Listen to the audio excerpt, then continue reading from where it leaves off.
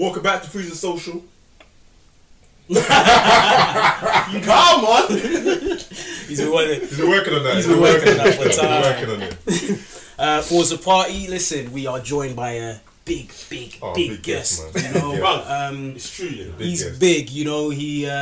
You know what? I've been working on this intro. Go, please. You know what? big interview. You get me? Obviously, it's not every day that you can sit down with someone that took the time to actually go and find out how to be successful. Yeah. Find a mentor.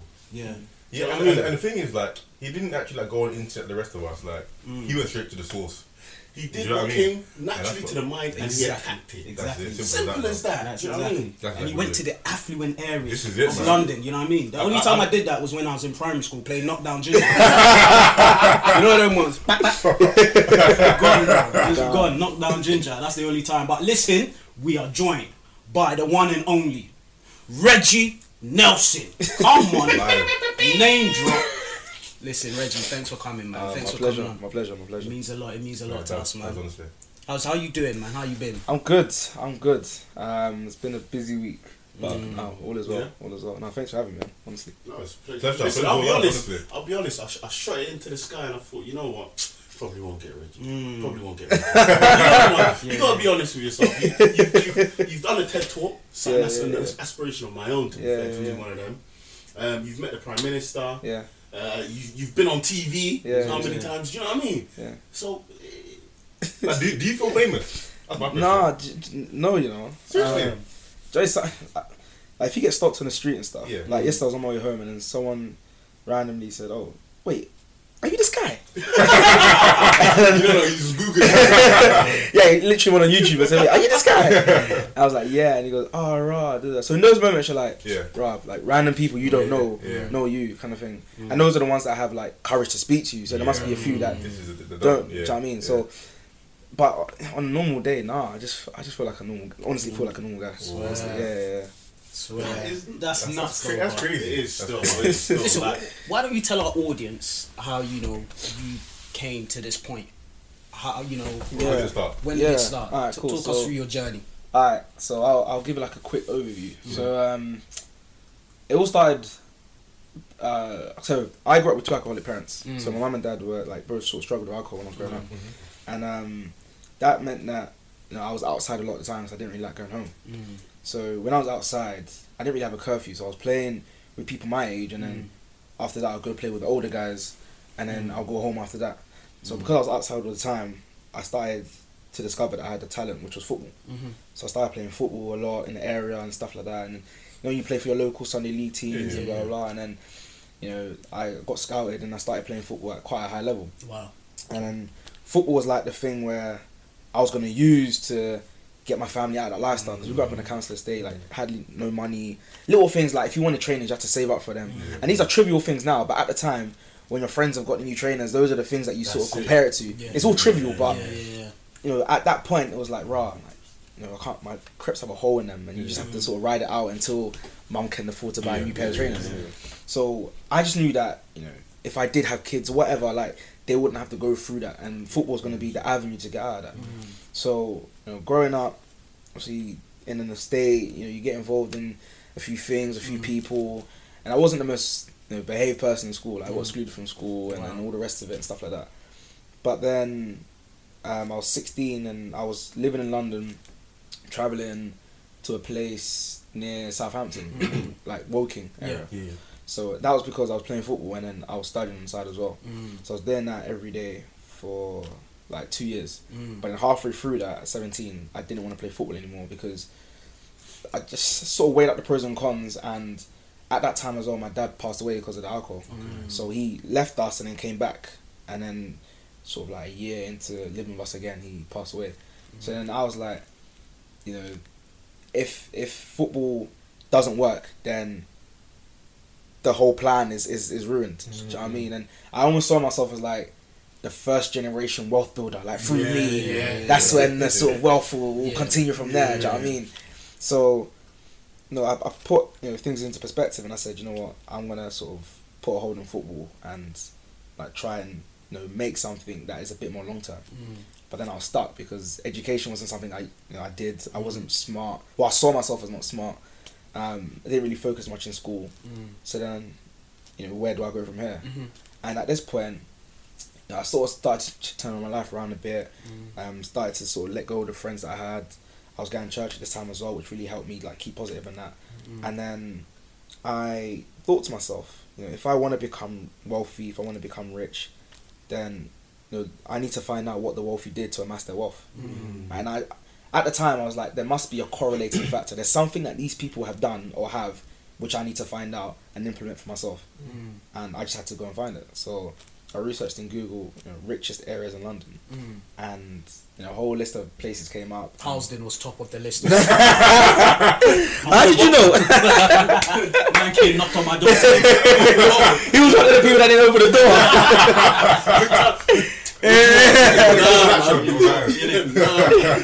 No, so a list of places came up, and then I made a list down. I noted down 5 of the areas, and the initial plan was to go to all 5 and see, like my own sort of market research, what these people did to amass their wealth, what careers did they pursue, what business ideas did they have, what books did they read, what is their network like. It was just my own sort of primary research that I was trying to do. So I went to the first area, which is Kensington and Chelsea, and as soon as I came out of the station, it was Gloucester Road Station. As soon as I came out, I saw like a Range Rover and I saw Aston Martin, and I was like, this is different.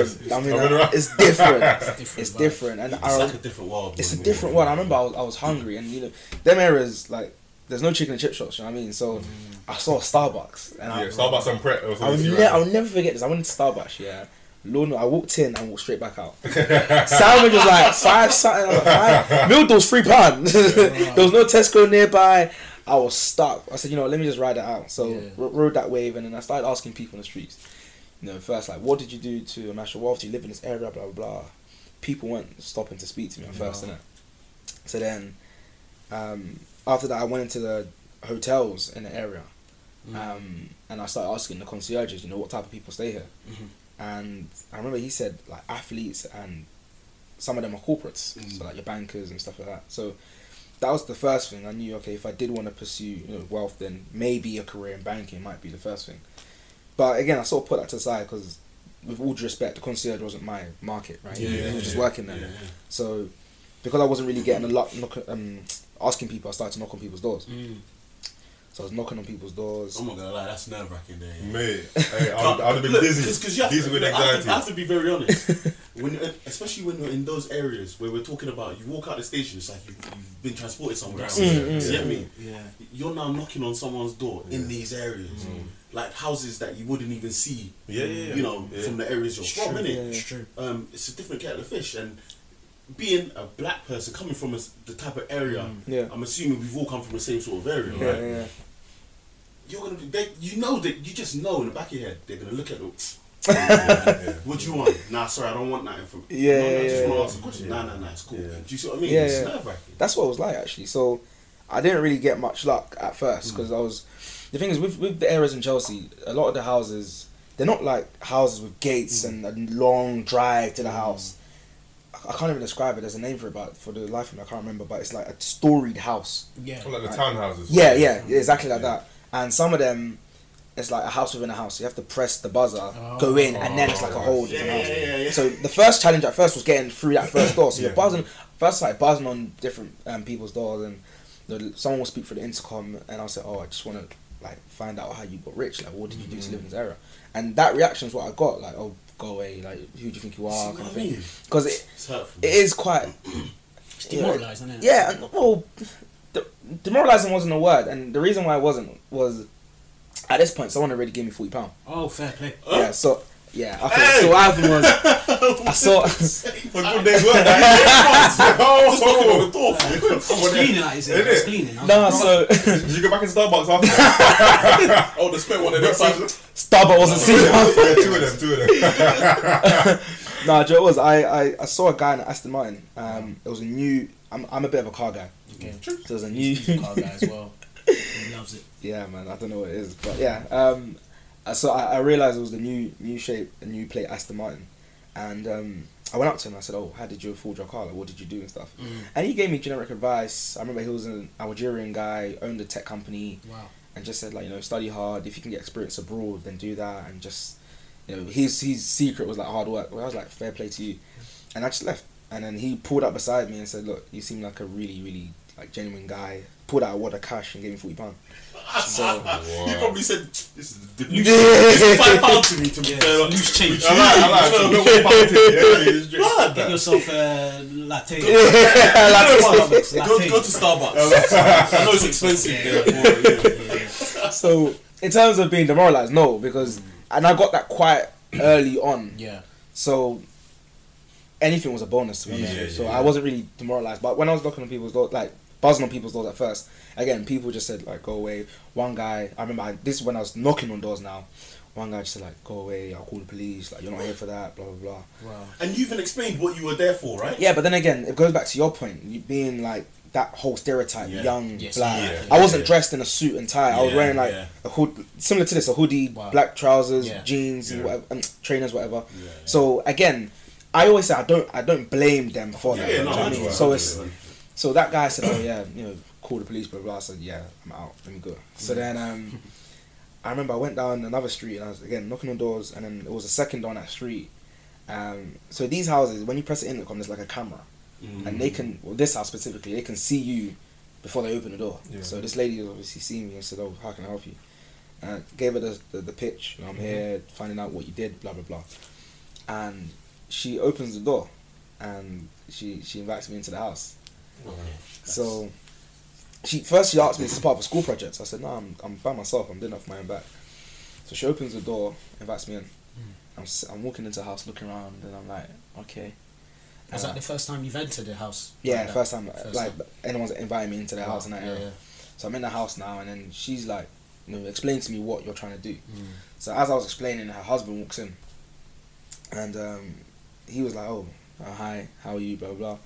And he went on to explain that he was the CIO of BlackRock, which is the largest asset management company in the world. At the time, they had $4.3 trillion in assets under management. You was what's yet? So You knocked on the right door. I'm telling you. You know what?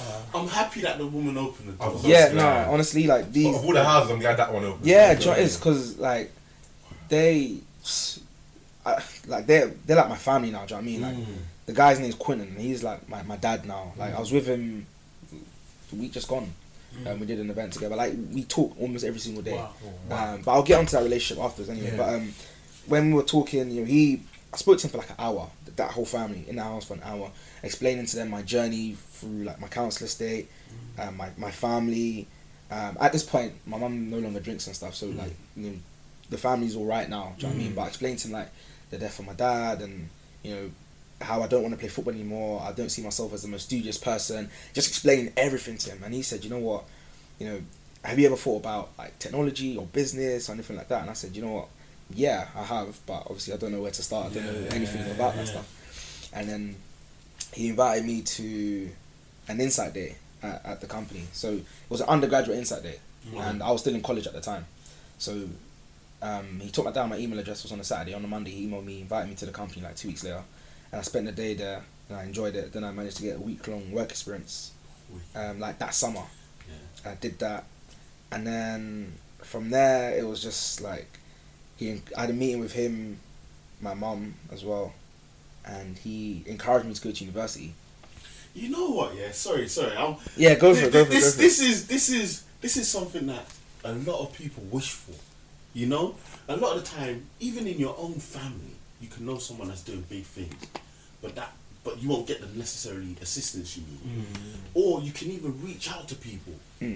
You know, to ask them for that sort of mentorship, and for someone to just to not directly ask you, but you want someone to essentially just be like, yo, like, and this is what, just from knocking on that door, this person has, like, he's giving you time. Do you know, he's a CIO. I bring it down to, because I did a TED talk this year, and it was called The Power of Mentoring. And the reason why I decided to do that was because, especially where I'm from, like the reason I always bring it down to the reason why a lot of these people, a lot of the young black people who have a lot of potential, don't fulfill their potential, is because they need that sort of male role model inside of their lives, and because they need that, they look for it anywhere.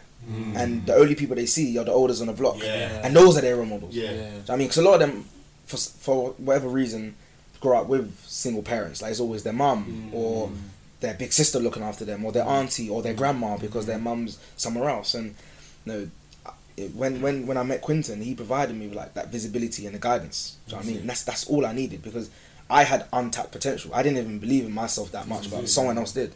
So when I went to finish the work experience, I had a meeting. He encouraged me to go to university. Again, I thought university was never part of my plans. Didn't want to do it at all. But then, this is what I knocked on the doors for, right? I wanted to know what the secret was. He didn't tell me to go, but he said if I wanted to work for, in that industry, then university does make you more competitive. It's not the only way to get in, but that's what he would recommend. So I said, fair play, let me do it.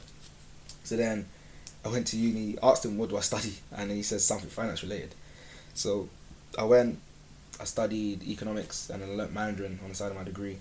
And then... Serious? Yeah. From a man that university wasn't even on the cards, you went and did Mandarin? Yeah. Why Mandarin? That's what I was going to say, because when I was reading the article about you, and when I saw like Mandarin, I thought, Mandarin, where did that come from? The reason why I studied Mandarin is because I was never the most studious person. Yeah.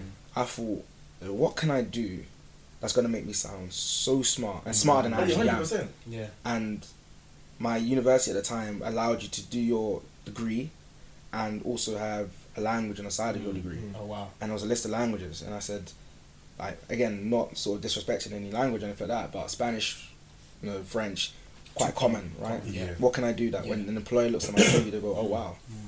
And that's like Mandarin, so I said, why not? And Mandarin is like one of the most difficult languages to learn. It is, which is why I wanted to do it. This is what I'm saying. Yeah. You know what? That's similar to that. Like when I went to my first uni, I did international business in Spanish. Yeah. I was gonna pick Mandarin. Yeah. I looked at it. I think I even spoke to him. I said, "Hey, Carl, you know what? Yeah, it's just long Spanish. I'm not gonna lie to you. I'm sorry. Yeah, no, so I mean, I did that, and then so at first university was so steep. It was so like, again, because I never really studied like that. Yeah. So I came in, and 3 months into uni, we had an exam, and I got 25%, which I could fail. You flunked it, and I remember vividly. I was gonna say like, yeah, uni's not for me. I'm out. I'm gone. And it goes back to your point of having that sort of someone to guide you, because I didn't tell Quentin what I got. I just said like, I'm not gonna lie to you, university is quite challenging. Like, what have you got me into? Do you know what I mean? And I just started thinking about so many different things, but I think knowing what was on the end of university, I just kept that in my mind, knowing that if I did complete university and do everything, I'm not saying I had a job guaranteed, but that's what I could have, like that sort of life. Because before I went to university, there was a guy that worked for the company who gave me the lowdown on how everything works. He told me how much I could earn when I worked in the industry, how bonuses worked, and when he was explaining to me everything, I was like, how much I could earn, bro, that was more than my household combined. You know what I mean? And if that was like, raw, you start to think to yourself, okay. Especially from the background you're from as well, you know what I mean? It changed everything. Like that, having that in my head, and it wasn't about money, do you know what I mean? Some of it was about money. But it goes back to your point about... Yeah, it was just creating that opportunity and that lifestyle.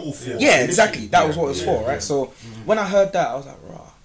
Okay, because I knew how much my mum earned, I knew how much my sister earned, blah, blah, blah. I was like, I even think it was more than my household combined, doubled. Like, you know what I mean? Like, if you include bonuses and all the rest, like the potential was very, very crazy. So I said, I'm doing this. Do you know what I mean? So when I did fail that first exam, I think I got one of the lowest in my economics cohort as well. I was like, cool, let me write it out. And then I remember I started to just live in the library, study. I sort of blocked out everything. And I asked my friend for there's a closer uni near my house. I asked him for his card, and I'll go there, 24-hour library, study, read the textbook, like make notes, and really indulge myself in this degree. And then next exam after that, I think it was like 2 or 3 months after, I scored 82%. Like, big. And then exam after that, I scored 84%. I know how those high marks make you feel. I've had them. I know How did you feel? How did that make you feel when you saw those marks? Sure is. When I got an 82, I was like, yeah. That's the I walked out like, you know what? Yeah, you know what? What do you think? Like, I can actually do this. I can actually do. That's the thing. Like, that is it. I can do this. And then, to be honest with you, that was almost like the domino effect into all my other ones because, and like my other modules, I scored like. To be fair, I never really dropped below like a first or 2-1 in my assignments. I was getting first classes, the odd 2-1 here and there, and first classes. And I was like, yo, I can actually pattern this university thing. After first year, I was like, cool. And I even got so in my uni, if you got over a certain percentage in the first year, they give you like a bursary. Oh, wow. So I even got money for getting, I think I got like a bag for getting good grades and that. Wow. I was like, rah, like there's an incentive to get good grades. You know what I mean? So second year again, doing like, that's when I was like, I was on track to I guess complete my degree, but like do it properly. You know what I mean? So I sort of got into the swing of education, how it worked, how to study, what worked for me, what didn't work for me, and stuff like that. And on the side of that, I was doing my internship. So first year, I applied for the internship at BlackRock, and I got that. And then then I did another internship for a hedge fund in the city. So I did 2 internships for my first year, and then second year I did the summer internship. I had 2 offers for second year at 2 different asset management firms, but I picked BlackRock again. So I applied for BlackRock again, but in a different division, and I got that. And then that was my 3rd internship. Must have been 4 or 5. Can't remember what the other ones were. Anyway, I did like 4 or 5 internships during uni, and then graduated in 2017 with a 2-1 in economics. Wow. And then I missed the first by like, I think it was 1.5%. Jeez. I know how it feels. You know what? I would have wrote a letter to him. It doesn't matter. Look at him now. This is by 0.8%. When I got it, I said no, and you start to think just like, I actually remember. No, I knew where it went wrong. There was one. Let me not even talk about it. There was one assignment, where I disputed it. Basically, one lecturer said, "Oh yeah, this is a good 2-1 first." I was like, calm. One lecturer said, "This is like," he gave me a 50%. The first time I ever got a 2-2 in my life. Wow. And I went to him. I said, "What is this? Like, what are you doing?" And he said, "Oh yeah, you didn't use your material from the lecture slides." I said, okay, I didn't use the lecture slides, but I've made valid points. So I went to my other lecturer, like, oh yeah, I don't know why he's done that. You should appeal it, blah, blah, blah. So I went back and forth, and nothing was happening. So I was like, you know what? Let me just smash this exam. Exam, I think I missed it first in that exam by like a 1%. So I got like a 2-1 overall for that. It should have been a first. Anyway, 2-1 economics. Bang bang. That's a good. No, it's respectable. So I was happy with it at the end of the day. I wasn't like, oh, darn. Of course, at the time you're like, damn. Yeah. But then graduated, and then I was went into work for finance. I've been working in finance since 2017, and so working in finance, I did the BBC documentary. When I did last year, so 2018, August 2018. That's when it came out.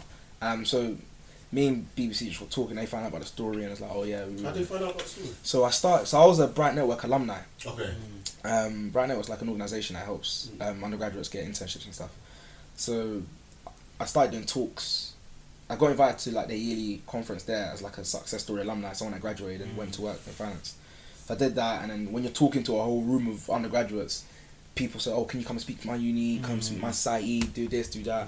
I just started doing talks, and then like BBC just looked like, there was a guy at BBC that said, oh, I want to sort of document this, and I said, yeah, let's do it. Didn't think too much of it at all.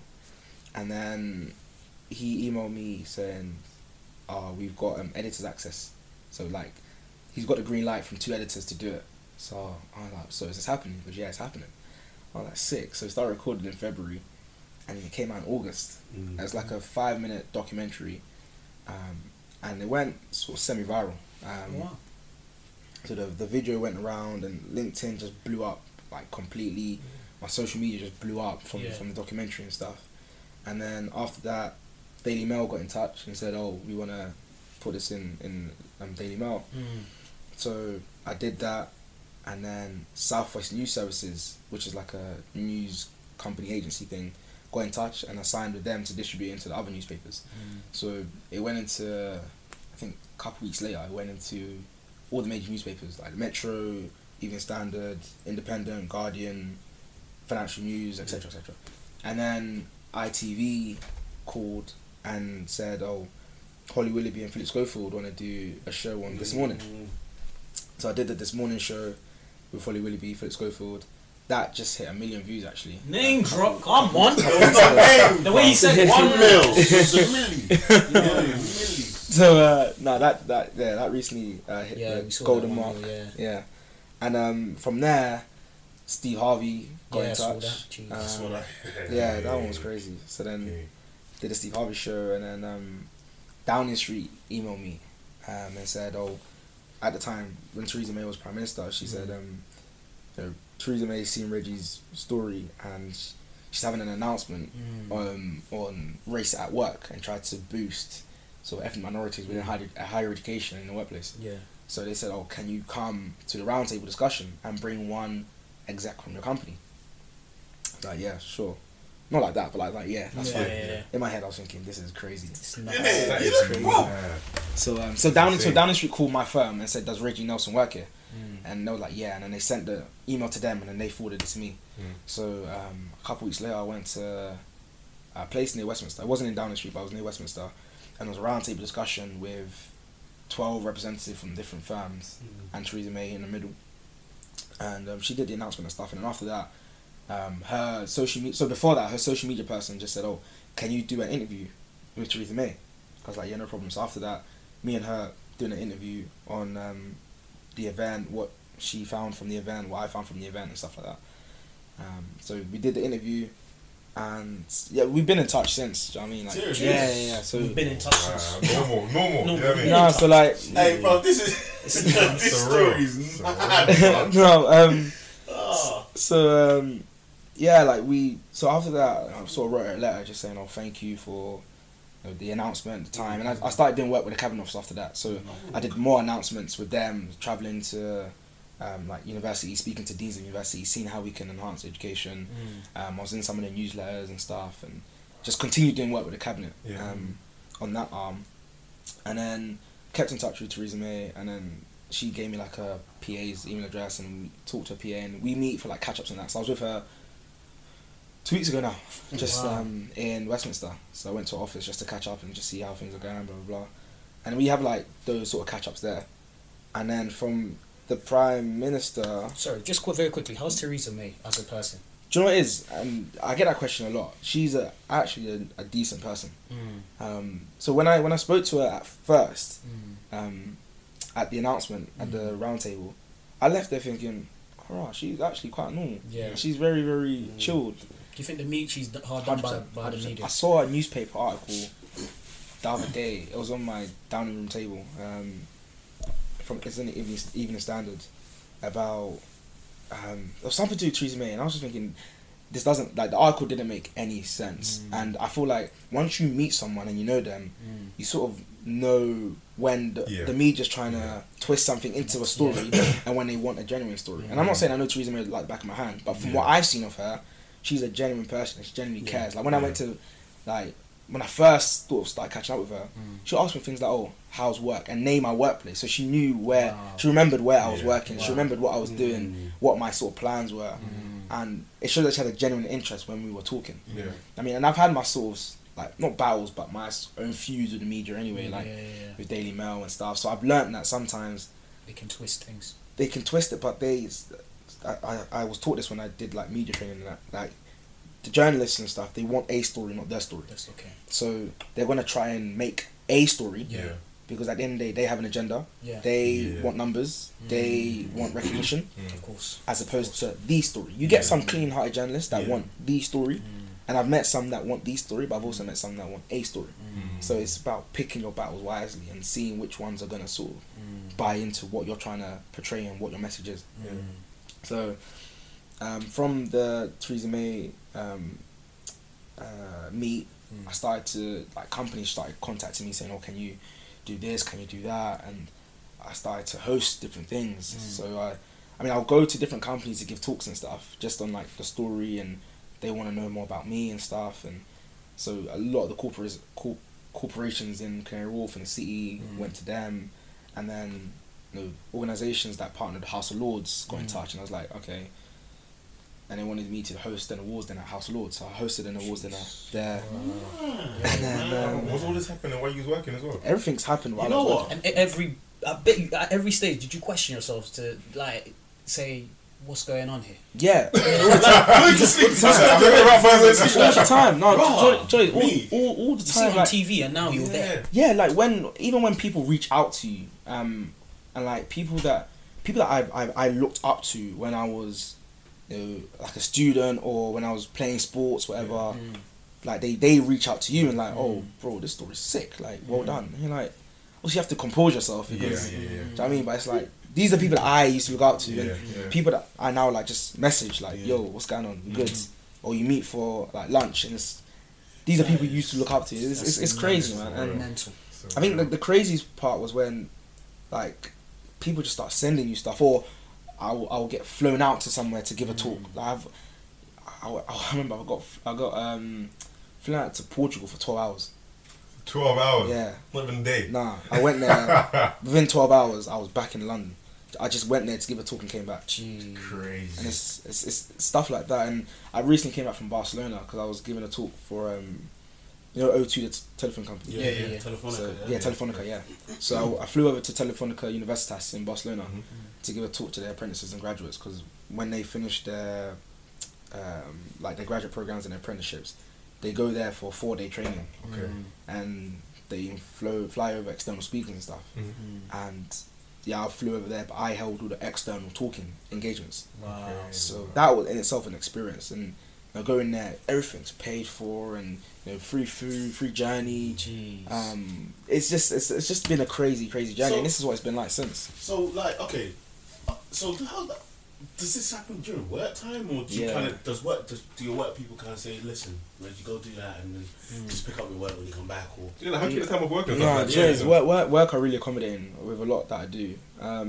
So with work, it's like you get volunteering days and stuff. So I use some of those, and some of the talks will be in the evening, so I won't even need to take time fair off. Or if they're in a city, and I can take like 2 hours off my desk, 2.5 hours off my desk. Like if I'm going Bloomberg, just go to Bloomberg, come back. It's in bank, innit? yeah. I mean they're very accommodating with that stuff. So I can take time off my desk and come back. If it's like far, or if I need to do a talk in Manchester or something, then I'll probably take some of my annual leave and do it like that. But there's different sort of ways around it. But they're very accommodating. Like they encourage me to do certain things. It's not like I hide it from them. If I did, then I wouldn't be comfortable, because the external things that I do, I really pride myself in that, and I enjoy the work that I do as well. So, like my managing directors, they'll come to me and say, "Oh yeah, I saw you on LinkedIn. You did this. How was that?" And they generally are engaged with what I'm doing, and they care with what I'm doing. So that's helpful. I want to take it back. Yeah, because go. I think your come up is very important. I think it's an inspirational story. You say you're from a council flat estate. You are trying to make it out as a footballer, and for me, I think it's very refreshing that you didn't go down that route, because I think for us black male, we always see our role models to be either a footballer or an MC.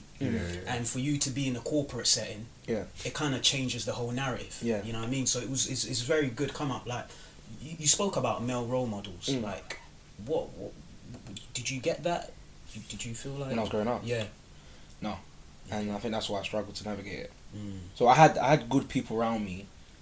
Like you had the olders on the block that were, some of them were just doing their thing, but then some of them they looked after you. And I think sometimes that's I wouldn't say that's the issue, but that's the twist in the story. Like you've got people that you look up to that are not doing positive things, but they look after you.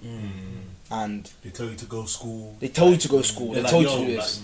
Listen, make sure you get that job, man. That's Exactly. it. That's it. But then, because you don't have visibility to that, it's almost like, okay, this guy's telling me to do it, cool, but he's earning like $1,000 a week doing this, so I'm gonna follow suit in that. And that's where I think that's where the narrative changes, right? And to your point of our role models are either footballers or MCs, I think that's because of that visibility, right? When you're growing up, you only have visibility to, I break it down to 3 things. If it's not football, it's music. If it's not music, then unfortunately it's crime, right? And exactly. when you exploit crime, it's like, okay, some people say, crime isn't for me, but then where do you go from there? Exactly. Because I didn't have visibility to corporate sector. I didn't know what banking was. I lived 25 minutes away from the city, and I never stepped foot in the city. Wow. And I lived 25 minutes from there until the time that I went to knock on doors and I met Quentin. I had never stepped foot But that's in this ain't the Canary first Wharf time or in I'm the hearing city. this. As a teacher as well, like a lot of the students. Facts. It is facts, and sometimes it's like when I give a talk at like corporation, I call it the chicken shop story.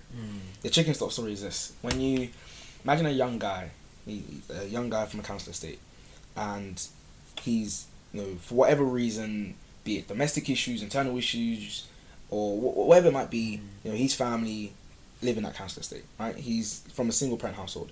His mum gives him £10 a week to go to school. Yeah, lunch is £15 a week now, so he can't even buy lunch every single day in school. So what does he do? He holds on to his money and he goes to a chicken and chip shop. Why? Because chicken and chips is £2, and you can buy chicken and chips every single day. The olders chill at the chicken and chip shop. They go to the chicken and chip shop. They see him in shoes that are a bit battered, and they go like, they cuss him, "Oh, little man, why are you going for your shoes? Like everything good." And he thinks, "Rah, I need to get new shoes." The olders at the chicken and chip shop say, "Oh, come and push this for me, you get £50. He does it. He got £50 in his hand, never seen £50 before, and he keeps doing it. Now he's only £200 a week, £200 a week for doing like 4 or 5 hours worth of work. He thinks, why do I need to go to school? And he gets involved in that, and it's like almost like an endless spiral. And then when he does get caught, probably gets a warning. He gets caught again, probably goes to prison for like 2-3 months. Comes out, got a criminal record. He wants to stop, but he can't because now he's got a criminal record. And he can't get a proper job. Now he can't get a proper job. Oh, it's going to be a lot harder for him to get a proper job. And that is the cycle. That is almost like an echo chamber. It's like you're stuck in that. Yeah. And I think I say we because I feel like it's incumbent upon not just us but everyone. So many people from different dynamics. Impoverished areas, man. In these places to just provide them with that visibility. Like you're a teacher, right? And my friend just became a teacher. And I had to sit down with him and I said, bro, your role is so powerful because a lot of these people don't have fathers in their homes, and you can almost be like that father for them, and through you can give them the visibility to whatever sector or whatever thing that they want to do. So I think down to your point, it's just allowing them to see what is available to them from an early age, as opposed to them trying to navigate it, getting it wrong, and sometimes they get it wrong when it's very, very late. Yeah, and another thing, I mean, you spoke about your father being an alcoholic. Like how did you overcome that adversity? Did you find it very difficult at that time? And then was it the reason why you said, I've got to change? Yeah, so it was... Were you stuck in a cycle? Nah, see, I wasn't really in the cycle like that, to be fair. So so my dad left us when I was about, say, 10. And he came back when I was about 14, 15. So for a period of my life, it was just me, my mum, my sister. My mum she's been off alcohol for like 12 years now. Yeah. So she's been fine. So her looking after me and my sister was fine. I didn't really talk to my dad like that during that period. So when he came back, I mean, at this point, I started to sort of take my faith seriously. And I wanted to build that bridge again. I wanted to sort of build that relationship again. So as opposed to me being upset that he left us and why did he do this and why did he do that, I wanted to sort of build that communion again. So I would hold conversation with him. I'll help him. I'll try and talk to him and stuff like that. And we had a good relationship. I thought that relationship was building. So it was hard at first. I think that's why I was outside a lot of the time. I just didn't want to go home. There was a lot of arguments at home, fights at home, and when you see domestic abuse at home, it kind of touches you differently. So yeah, I feel like I navigated it okay, sort of in the later stages, but at first it was very, very hard. And I think the way I dealt with that was just being outside and playing football. So yeah, that's probably a lot of these kids don't want to go home because there's stuff at home. There's stuff going on at home. It's man, you keep yourself out of the situation. How important is a male figure in these communities then? How important is it? I think it's the biggest game changer. Really? Biggest game changer. And to be honest with you, I don't know why. So go for it. Would you say it has to be a male role model? Just out of curiosity, can it not just be a role model? No, but I mean, generally, when you look for role models, you look for someone that you aspire to be like. As a guy, I understand. As a guy, I think he's saying from a family unit. Yeah. No, Joe is. I feel like to that point, and if someone was to ask me why do we look for male role models, I don't know. I don't know why young people look for a male role model, but they do. And I was one of them. So I can stand, I can sit here and say I was looking for that male role model. And I found it in various places, like the elders, I found it in football people, I found it in my coaches. So again, I was very fortunate in the sense that although I didn't have that foundation, I had people around me that I could look to, whether they were sort of doing negative things, they didn't allow me to go down that route, or I had like the football people. Again, football was my outlet in this instance. But I feel like male role model is a crucial thing, and it just almost helps you to put things into perspective and put things into line. It's almost like when you have a family, right? If your mum shouts at you, it's like, oh, okay, cool. When your dad shouts at you, your back is straight, and you almost take that in a bit more. And I don't know why we were sort of searching for that, and I don't know why I was searching for that, but I feel like that is a key driver in all of this. Like we need that sort of male guidance. No, I totally understand that. Yeah. I mean, personally, when my dad wasn't around like that, personally, and I'm sure you know that. But when my mum shouted at me, my back was straight. You get me? She's coming with the, hey, I'm about to. Cool. Yeah. But I mean, like, just people looking for role models in general, as opposed to just male role models, is I guess what I was coming to, getting at, should I say? Like, I feel like you can easily have for example, Quentin's wife. She could have been your role model. If he had not come in, he could have been, I'm the I don't know, CEO of this. How can I help? And she could have done the job that Quentin has been doing. And you still wouldn't necessarily had a role model, right? It's true. So that's essentially. No, it's true. I do get where you're coming from, and it is true, right? Not every role model would need to be like, for a guy would need to be a male, and vice versa. But I think I don't know. As a black man, you're always in search of that male figure, especially when it's coming from someone so close as your father. You know what I mean? Like, if your father spoke to you, sat you down and spoke to you, you'd be like, "Raw, okay, cool. I see where it's coming from." And it touches you different. The thing is, the reason why I sort of I put emphasis on the whole male role model part is when I've been in certain environments, right, be it corporate environment, or when I've been in environments where it is almost very hyper competitive to get in there, or whatever it might be, these guys that you're working with, there's always a mention of my dad, or my pops, or this. Honestly speaking, those people that I worked with, be on an internship and stuff, I cannot remember anyone that didn't have like a dad. Like, if I spoke to them and they spoke about family, they had a dad, or their dad is the one that was working in banking and gave them visibility to that sector, or their dad is the one that taught them how to ski, or their dad is the one that did this. I did not meet one person, and not one, that did not have a dad if we spoke about family. Right. So how do we go about fixing this problem then within the community? So I always say it's incumbent upon all of us to, like, we've made it out in some way, shape or form, right? And we need to sort of give back to them. And it's very cliche what I'm saying, but it's the honest truth, right?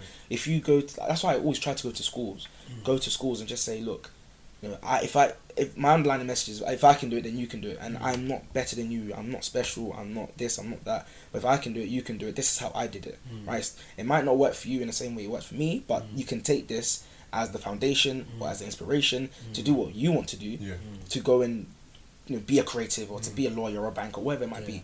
And early intervention is very, very key. And if we can sort of provide that visibility to those in socially disadvantaged schools, or those that need that, I feel like that's what's going to make the difference. And we don't need to wait for anyone to do that, right? We can go to the estate. I'm not saying we're going to go to the estate and pull the youngsters and say, hey, do this, do this. No. But working with schools, or I always encourage people to be school governors, because that's when you have a voice. Because a lot of school governors, I mean, they're doing excellent jobs, but we are the ones from our community that understand the problem and the issues that they're going through. So if we speak, they'll listen, because we've been through that, right?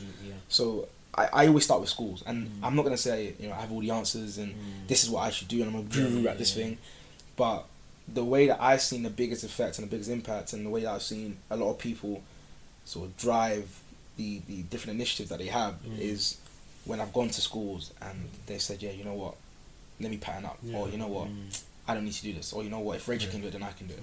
So like, you kind of become like a role model for all these kids already, sort of thing. I mean, I don't really like to put a label on it, but I'm a label it. You're a role model. No, but it's true. Because even me, I'm older than you are, and I'm inspired by you. Do you know what I'm saying? Look, I'll be real.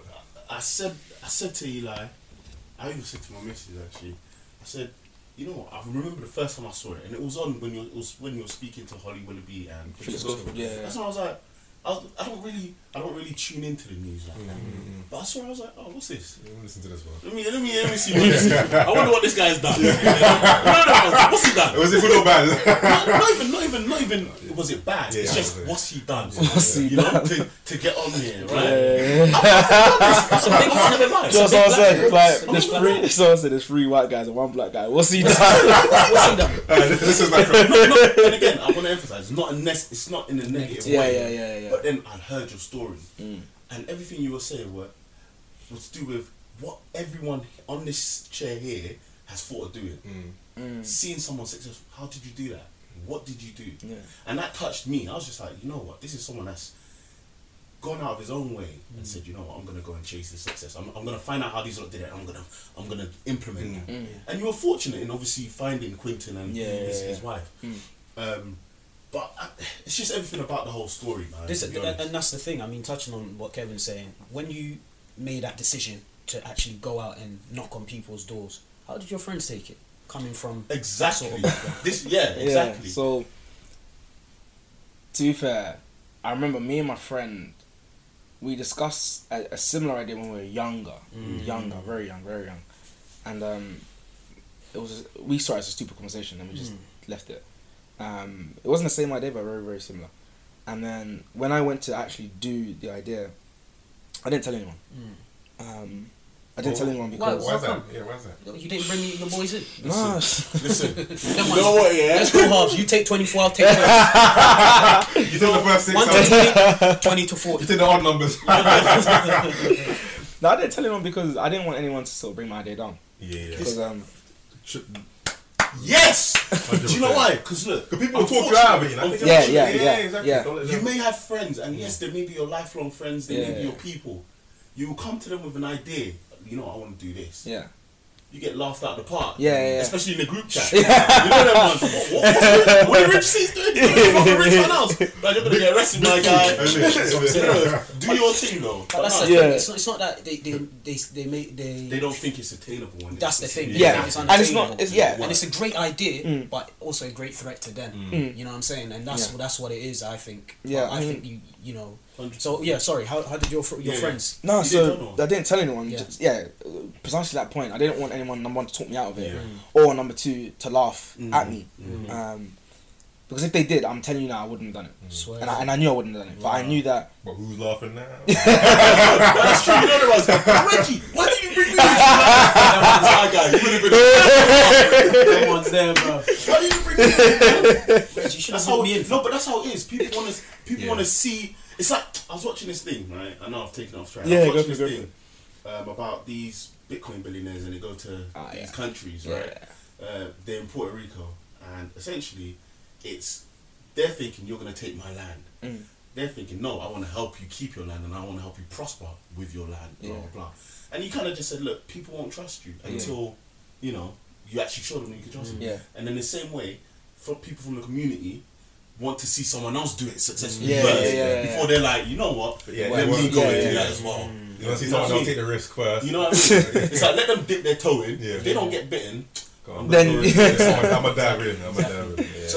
So when you gained success from knocking on, you know, people's doors, did any of your friends step back in the picture, or did you say, I'm done with these man? No, I mean, to be fair, I've never been one to say, oh, no new friends and all that stuff. Nah, if you're good to me, I'm good to you. I mean, if you're helpful to me, I'm helpful to you. I mean, people that come with quote unquote bad energy, I really don't have time for that. You know what I mean? So when I did knock on doors and I got the attention and things started to work well for me, I had people that popped up that I hadn't spoken to before and like, oh, raw, Reggie, you're doing bits, blah blah blah, and we've kept in touch. I've had people that have encouraged me, kept me going. Like, my circle of friends are so supportive.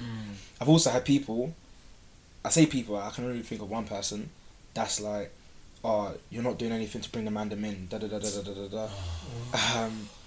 And to be fair, I listen to them. I mean, I've had I'm not like, oh, go away, blocks, delete. Yeah. No, I've had a conversation with this said person, back and forth, about what I'm trying to do, about what he thinks that I should be doing. Essentially, they said, oh, now that my foot's in the door, I should open the door and let everyone in. And I said, that is the plan, but it's not as easy as just opening the door, right? And it's true. It's not as you're not just there and you open the door and everyone comes in. No, That's the thing. You You've have created to- the opportunity for yourself. myself, and the plan is to send the elevator back down to yeah. bring people back up, but it's not as easy as just pressing the button for the elevator to go down. But the thing is, it's mad though, because when you're in, and again I'm going to say, when you're in that community, that's what you think can happen. Yeah. Do you know what I mean? You think, oh yeah, my guy's there, cool. He can get me an A. But they don't know what you have to. Do you know what I mean? They don't know. Yeah, exactly. They don't know. It's- They don't know, and I feel like nepotism is such a dangerous thing because anything that comes very easily, it can go very, very easily. And I would say, like, through the things that I have been doing, people have gone in through the door. Like, I can think of countless amount of people that I've managed to get internships that I've helped to. One of my guys, he got a job at KPMG. Wow. He was struggling to get into the sector, and I was like, oh, you're getting interviews, like what's going on? And remember, he just said, look, I don't know. I back into my office, we sat down, and I was with him for about 2 hours, just going through technique after technique. What can you do to do this? What can you do to do that? And within, I think it was 3.5 weeks, he landed a job, 2 roles, one at Barclays, one at KPMG, now at KPMG. And I'm not sitting here thinking, oh yeah, I did that. No, but it's just about what I've learned in terms of the soft skills and all the rest of it. I'm now able to pass down, right? And I think that's what I tried to explain to this said person. Like, it's not as easy as just, oh, you want a job, come in. No, it's what have you got now? What skills do you have now? Let's help you develop those skills, because now I know what they're looking for. Now I know who you can talk to. Now I know the things that you can get involved in to call their attention. Yeah, and it's the thing. So if you've like kind of got your foot in the door, it's not about getting everyone in. It's equipping them with the skills so they can get their foot in the door exactly. as well. Or any door that they want. Exactly. Yeah. Because a lot of the time you think, oh, once I'm in, I'm calm, I'm in. Yeah. But you need to. They don't know about the hard work you have to do This when is the you're thing. in there. Getting through the door is one thing. You need to be able to stay in the room. Yeah. Otherwise, they'll kick and laugh you out. Exactly. Another thing is, I think people need to start creating their own opportunities. You know what I This is the thing, because you've gone out knocking on doors, and I think a lot of people might have been like, you know what, let me try a thing.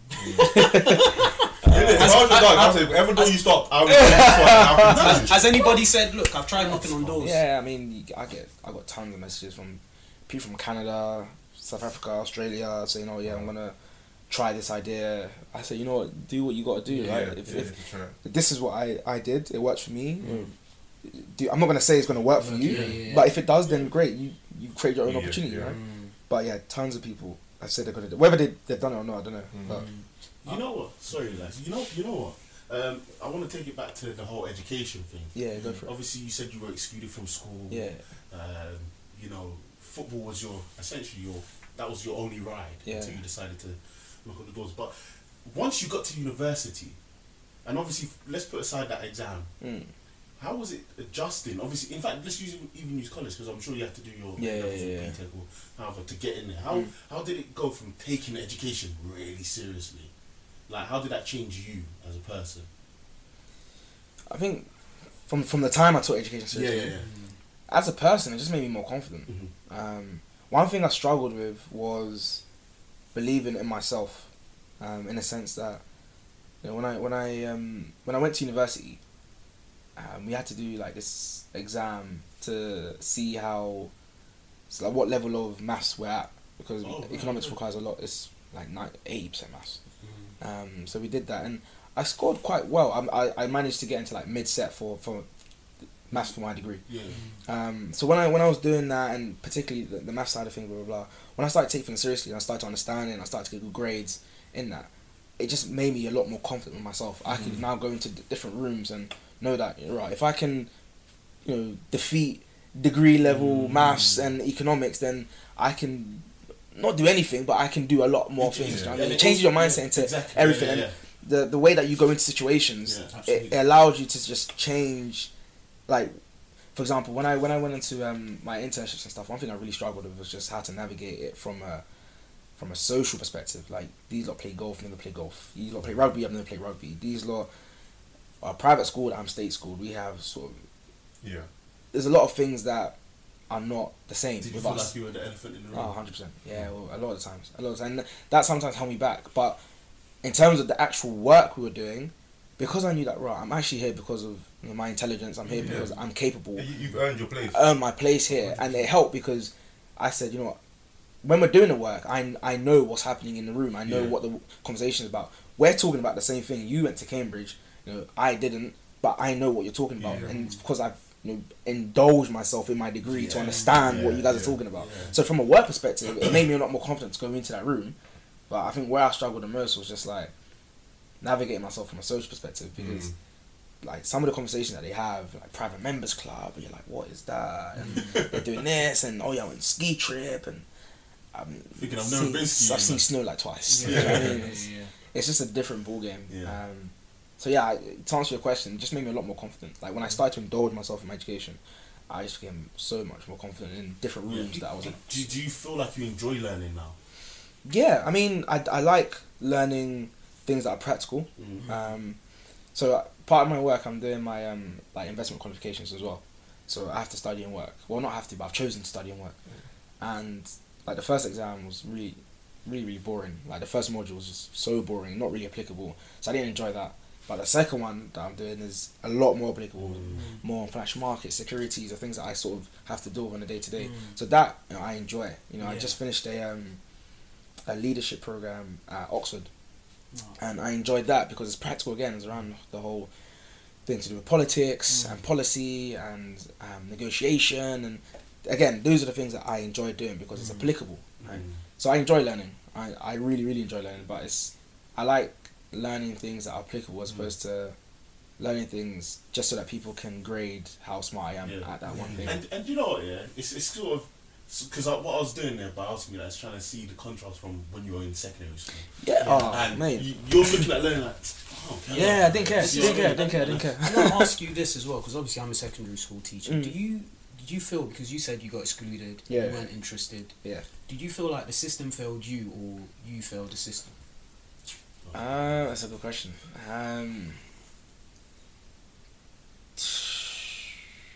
Good question, actually. I haven't really thought about that. To be fair, because you're talking about social mobility, and that there's a lack of that. I feel like in respect to So, to be honest with you, I don't think the school itself failed me, because they were.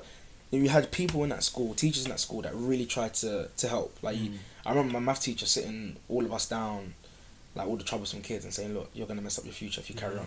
My head of year will always be on our backs, and at the time, we thought she is so annoying. Like if we saw her on road, we're gonna chin her because she's annoying. But I had to write an email a couple of weeks ago. I chose to write an email a couple of weeks ago just to say like thank you. I was actually gonna ask you if they've reached out to you. I've gone back to my school like 3 or 4 times. They must be looking at you like, this was the guy that. This was the little ass. Yeah. And I say that to teachers as well. Like, you don't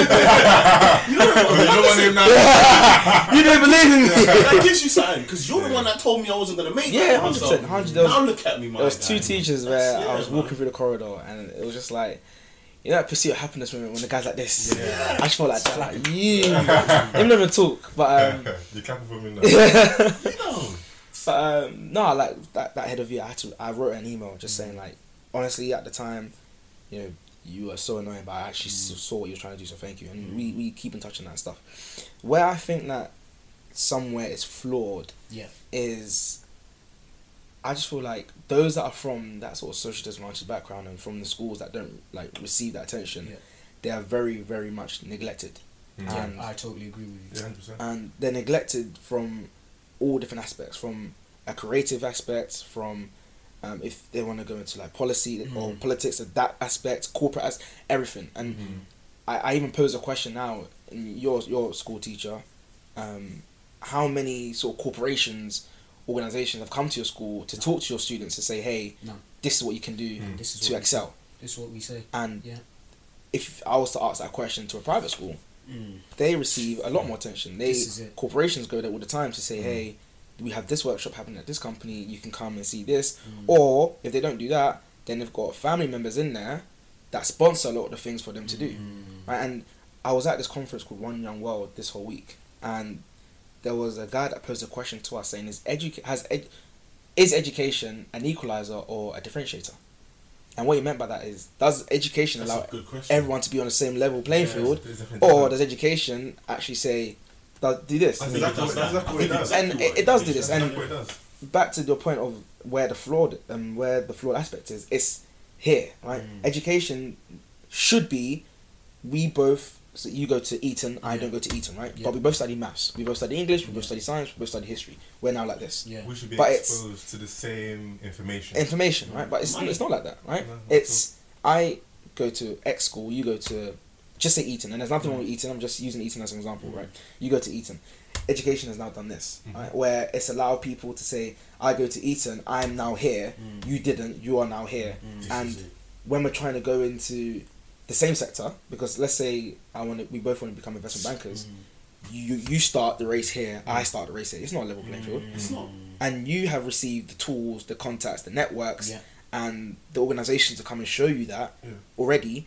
I'm still trying to navigate myself and trying to see how I can get there. So now when we're running this race, it's like this. It's always and even those people in this school here, they don't know investment banking is opportunity for them at all. That might not look like something that they can achieve. And even when, say, like, we both go to, because you have state school educated people that go to Cambridge, Oxford, LSE, like really prestigious Russell universities, right? So even when they go into university, they're still starting like this. They're still like this because now, I always say there's a game, right? Now these guys here know how to play the game, so when they go in there, they know about how to talk, they know about what to say, how to say it, the culture. They've been, I wouldn't say they've been trained, but they know about what it takes to excel.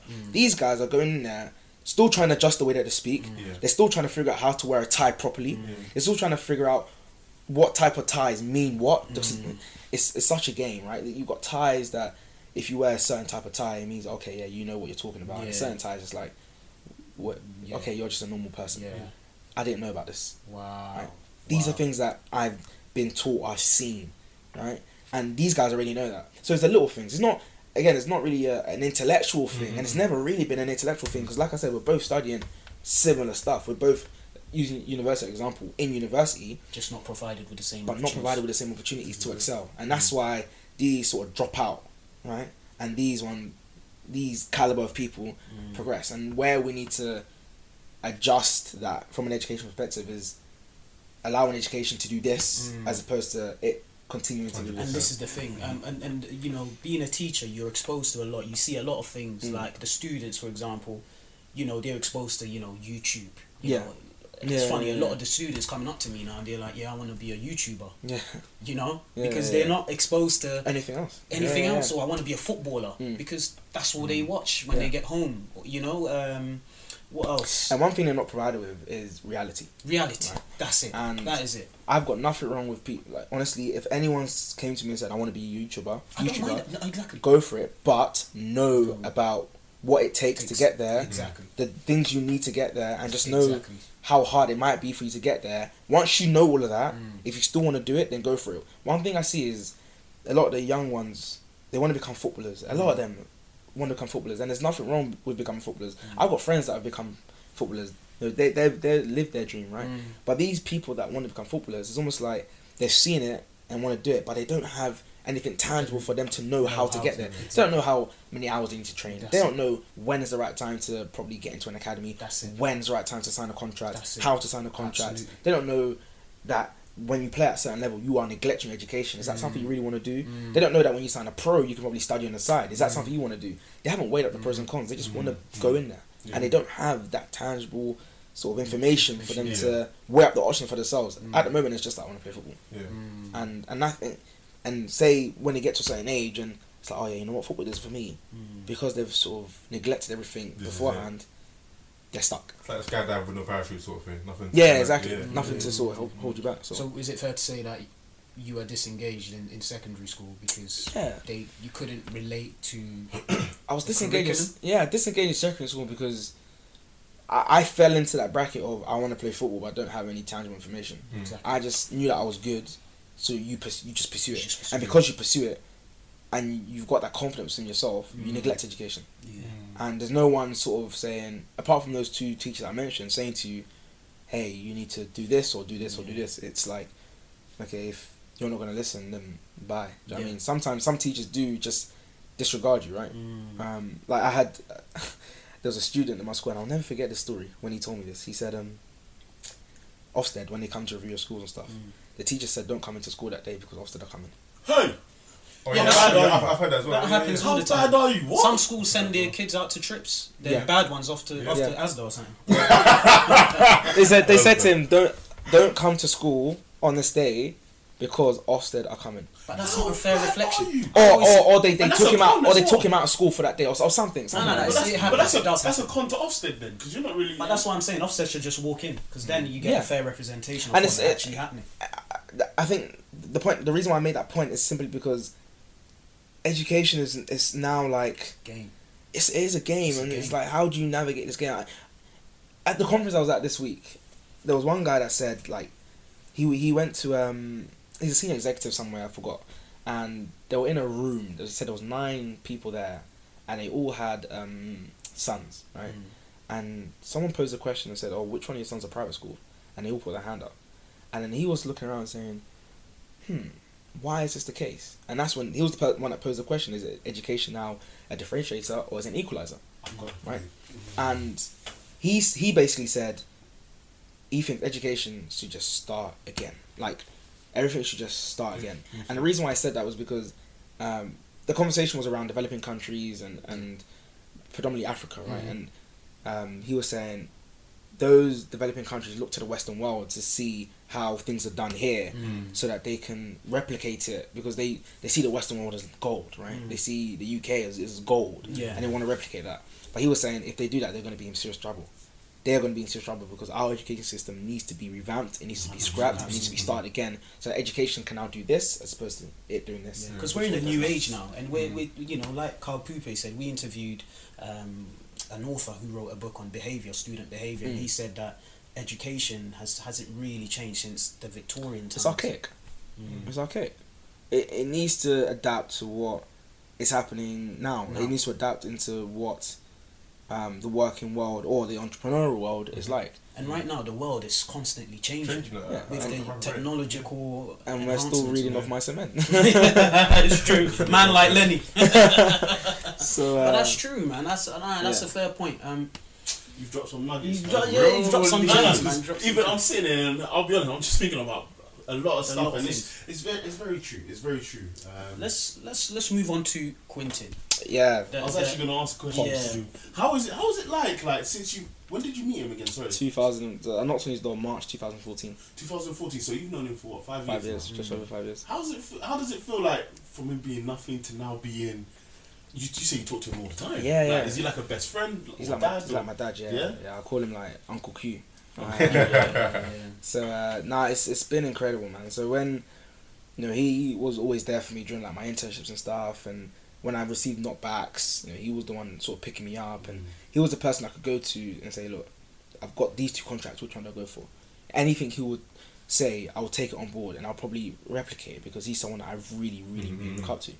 And Quinlan is the white middle class man, and I'm black working class, but I resonate with him so much. Wow. And the reason why I do that is because he gets it. And sometimes you need those allies that get it, because they're the ones that are going to be having conversations with those that don't get it, because they're in the same room as them, right? And me and him, we've just grown. We do so many things together in terms of like projects. So we do some things with BBC together.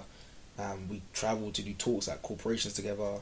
We recently started like an organisation together actually called Lincolnfield, where it came off the back of when the story came out and stuff. I got tons of undergraduates or first time jobbers messaging me saying, "Oh, what tips do you have for me?" Or "I want to do this, I want to do that," and I will go through every LinkedIn message, thousands sometimes, and it was long and hard, but I wanted to do that because they were in the same position as me.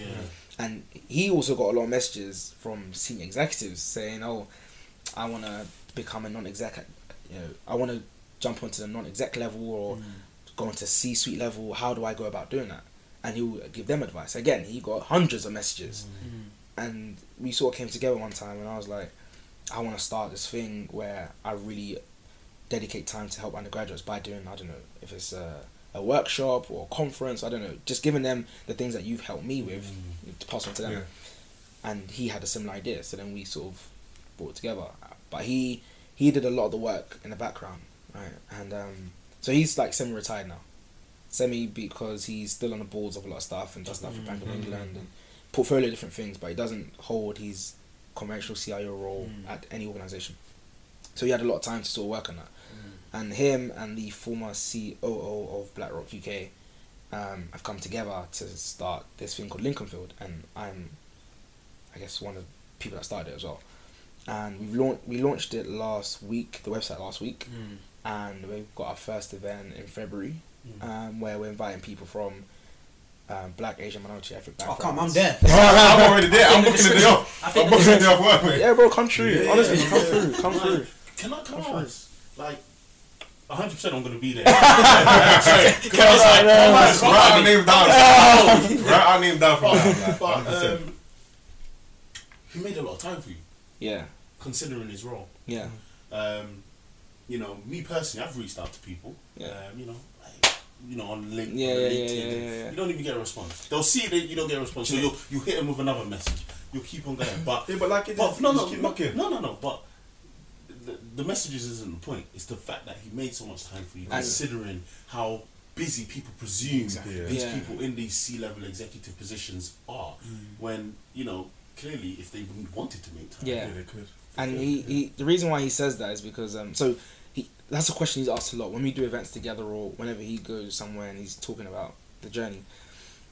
He's asked for the question, why did you help him?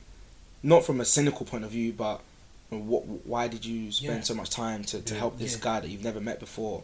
That's just knocked on your door. And he said, well, he has 2 kids, right, Quentin? One's my age, that now works in the States, and one's 2 years older than me that lives in London. And he simply just said, if I wasn't around anymore, because my dad passed away, he said, if I wasn't around anymore and my son went to knock on someone else's door to help improve their life, I would want someone to help my son, especially because if I'm not around anymore. That's powerful. And he said when he saw me in his living room talking to his wife and asking for that advice and help, he instantly thought of his son who was in the States and stuff. And he said, if I would want that for my son, then I'm going to help this guy to do this.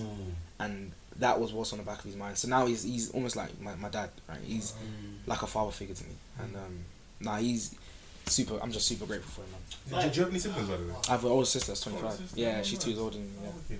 Yeah. So if someone's looking for like a mentor or someone to guide them, like where would you first direct them to? Again, another question I get asked quite a bit, and I always say, I just feel like the people that have become like the mentors or the people that help me a lot, it's almost been accidental. It's never been like I go to this organisation and they assign me a mentor and then we move. That might work for some people, but what's worked for me is just finding those people that have a genuine interest in me, wanted to help me, and then we move. And then I ask them questions, engage from them, and see what they've done to amass their success, and then we move on from there. Anyone that's trying to look for a mentor, I'll say number one, never shut the door on anyone that might not fit your criteria of a mentor. For example, if you go to an event and someone really, you're talking to someone and they're really interested in you, you're interested in them, never think, because he's white, middle class, and he's a lot older than me, he surely can never give me because he's not from the same background as me, so he'll understand my struggles, blah blah blah. Quentin is, in terms of background, very similar stories. Like he didn't grow up with wealth, he just worked really hard and amassed it, but if on the face of it, it's very different, right? So for anyone looking for a mentor, I'll just say, number one, don't ever block anyone out. Number two, like some of the best sort of people that have helped me, it's always been accidental, it's never been assigned, right? So build those networks, and those networks can turn into mentor-mentee relationships. Number three, use platforms like LinkedIn to message people, and not everyone's going to get back to you. Not everyone's going to say, oh yeah, let's meet for a coffee. But if you send 100 messages, you only need one person to respond back to you, right? So send those messages to people on LinkedIn. If they work, go to events where your corporation are doing, or if you're a student, go to events that organizations are doing to meet people and just share your ideas with people and share what you're trying to do with people there. And sometimes the best mentors can be your peer mentors, right? Or they don't have to be a C-level executive. If you want a C-level executive, then these events will help as well. But yeah, I think those are the things that I'll say, and those are things that help me. So Do you think do you think being black has sort of sensationalized this story? Do you think your race or ethnicity has come into the forefront? With some articles, yeah. So like there are some organizations and news outlets that they take the story and make it themselves. I think I'm sure it's legal because a lot of people have done it, where they take imagine a blog post where they take it and then they write their own sort of view on it and stuff like that. Some people have said that the reason why the story's out is because he's young black and the person he met is white. Some people said that if I was a white person, this story wouldn't have got any attention. Some people have said that the only reason why Quentin helped me is because he had his own agenda, and he wanted to he wanted to make a name for himself, which is why he helped me. So people. How does it make you feel when you read stuff like that? I smile and laugh. You built up tough skin. Yeah, I mean, it's just I sometimes I sit down and read comments and I'm just laughing. I'm like to my friends, have you seen this one? This one's funny. Yeah. It doesn't faze me. I've been through so much that these comments, and when you know the truth, like I mean, if you want really really funny comments, read the BBC documentary one. I think there's like 800 comments on there. Read that one, and you've got some people saying wild stuff, and it's like, oh, this is just another gimmick from BBC. They've obviously planned this. This didn't really happen. Blah blah blah. The Sky News one, I've been called a black mogul. Was it a black mogul? A blue. I don't know what you call it, but it's like. Anyway, I've been called like so many different names. I've been saying. And people always come to address your colour, right? Yeah, I mean they say colour. They say. Social background. It's just very wild. Yeah, they try to put their own spin on it. But I think number one, when you know the story, I guess it shouldn't really affect you and doesn't affect me at all. And number two, you're gonna face these people anywhere you go, right? So it's like it doesn't faze me the slightest. I mean, I've read a blog post by this one guy. Don't know his name, but he essentially wrote it's like a 7-minute read article on why what I did was wrong. Jeez. What? Yeah, knocking on people's doors? Yeah, everything from knocking on doors. He said that he just insulted me throughout, and he just said like, I don't know. I think he gave his advice on what he would do if he was me, and the whole. Wait, let me say something. Hold on. I know you're gonna say what I'm gonna say. Please, let me say it. Please. Hold on. So what's this man saying that you did wrong? He said, from what I remember, I was honestly laughing a lot. I didn't read the whole thing because when you flick, you're like, oh, there's actually a lot left. I can't wait to read the rest. 7 pages. No, 7. It's like a 7-minute long read. Yeah. Wow. He was saying, number one was just disturbing people. I was probably scaring people. Wow. If I wanted advice, then I should reach out to a relative and ask them for advice. The reason why exactly. Don't worry about it. Yeah. What would he have done?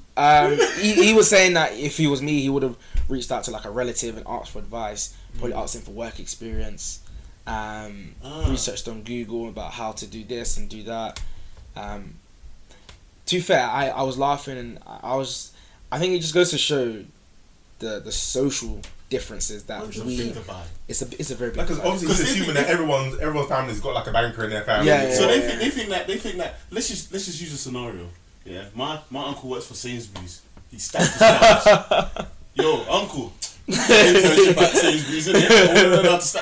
Like the reason you're trying to get out of that position is because you got no one there that can actually help you with that. Listen, and it's true. The divide is very, very, very large, and that article showed me that there are people that are in sort of their own little bubble or echo chamber that don't understand what it's like for Yeah, people and there's a little from bit of those ignorance. areas. Do you know what it And they is? choose not to understand. Personally, that's Yeah, what I because he feel. didn't reach out to anyone that reaches out to me, be it LinkedIn, social.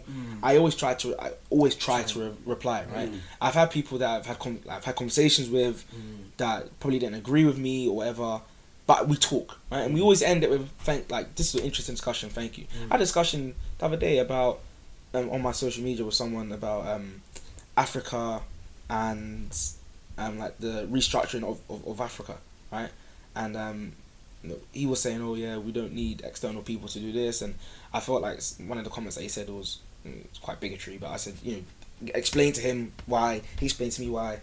At the end, we ended it like, oh, that's a good discussion. Thanks, man. That's it. That's how it should be, innit? Yeah. But this is it. There's a difference. I always say there's a difference between jealousy and envy. Jealousy is when you hate on the car that they have, the clothes that they wear. Yeah. But envy is when you actually hate that person. I think they just hate. You're just envious of what you have and what you've achieved. So they just attack you from that angle. Yeah. Trying to find holes in it. You know what I'm saying? I was listening to your TED talk and it was really inspiring. Big TED talk, the power of mentoring. You speak about, but I'm gonna go through the things that you spoke about. You spoke about you lost friends. Yeah. Friends that got shot. Stabbed and shot. Yeah. Do you feel guilty when you hear that because you become successful? Nah, not at all. Were they close friends? At the time, I wouldn't say they were my closest friends, but at the time, so when I was growing up, I had like two circles of friends. The friends I had in school, which were good people, and then the friends outside of school, we went to different schools, right? Who I'll go chill with after school or on the weekend, right? And these are guys where they went on to do a lot more things that were, unfortunately wrong. Yeah. And so I was fortunate that at the age of around 14, when I decided to like change my life around and try to like just focus on football, I sort of started to let go of those guys, they weren't doing anything like terribly wrong. So little petty crimes here and there, but nothing too sinister, nothing too wrong. When they got to like 15, 16, that's when they sort of upped the ante a little bit, and they started to get arrested and go to prison for like 2 months, 3 months, and go here, and they started to do and get involved in things that were now putting their lives at danger, right? And I've lost like that sort of group of friends. I've lost about 4, off the top of my head, 4, 5 to knife and gun crime. Wow. Even in this period of yours. So like success. Now, from the people that I used to hang around with, or those that were in my area, 4 or 5 due to knife and gun crime, and over 2 handful of them have gone to prison at least once. Wow. So do you always feel like maybe I could have reached out to them and spoken to them, or? No, so I still see some of them now, that are in the area. Like I saw one of them. It was a while ago now, probably like 6-7 months ago now, and I hadn't seen him for years. And I was driving, and he saw me when I was making a turn, and he was with another guy. Came to my window and said, "Oh no, I see what you're doing, bro. Like, keep doing your thing. Like, we love to see it," kind of thing. So I don't feel like there's an element of hate or, I could have sort of reached out to them at an early stage, because at this point I was kind of just focusing on myself. I was barely in London. So I was working a lot of the time. Fair enough. And I always say like it was never about he's successful now, who do you think he is? It's he's successful now, like well done to him kind of thing. Because at the end of the day, we all had this goal of leaving the ends. We all had this goal of having a better life. It's just that people went down different routes to do it. I went down football and then took education seriously. Some tried to go down a more sort of criminal route, or whatever. Some go down music route. So some of my friends are now like global musicians. So the end goal is always to get out, right? So they respect that we get out, but they will never hate on the process of getting out, unless you probably like snaked one of them to do it or whatever. That's another story for another day. But in terms of like your journey, your trajectory, they will never hate on that, because you're trying to better your life essentially. When you get out, so let's say Nipsey Hussle, he had the chance to get out, but he kept giving back to his community. do you feel like, okay, maybe I should use my platform to give back and help and contribute? Yeah, so I do. Yeah, okay, so fair play. with my platform, like, I'm, especially in the schools in my area, like, I try to do that as much as I can. I'm still in contact with the guys from like my immediate area. Like, I saw one of my young ones the other day, and he was like, "Oh no, Reggie, man, I ain't seen you for a while. Like, oh, I love what you're doing, blah blah blah." And I said to him, like, "Yo, if you need anything, like, you let me know." Do you know what I mean? I'm just trying to provide that hope and that visibility to like all of them, and hopefully they know that, if they need anything, they can come and sort of chat to me. But nah, in terms of like giving back, always try and just help them as much as I can. I do like mentoring in East London still. So there's a youth group in East London called Victory Youth Group, which I go to and help mentor. So there's always things going on that you can help. Like, I got one of the guys an internship at my firm. He's first year of sixth form now, and again, just trying to give that visibility to him. Like, look, well, if you pattern yourself, this is what's available to you. You spent a week here. Now you go to uni and you bag it. Do you know what I mean? Now you know what's available. For real. So that's it, man. So show them something else. Yeah, exactly. This big. I wanted to ask, like, how does your mum feel? Yeah. Knowing that she's seen you with Theresa May, and I don't know what your background is. Yeah, I'm from Ghana. Yeah. Hey. Welcome. That's it. Carl's got 10% in him. 10%. Found out that Carl's got. Did you do that tracing? That's it. Oh, nice. Like, I'll be real. If my mum saw me. If my mum saw me like Theresa May, or saw me on, like, she watches a lot of like Good Morning Britain, or, like all those sort of news shows. She likes them. If she saw me on those, she'd be like, "Oh my God, you see Kevin calling Ghana? Hey, whoa, Kevin!" Do you know what I mean? Like, how does she feel?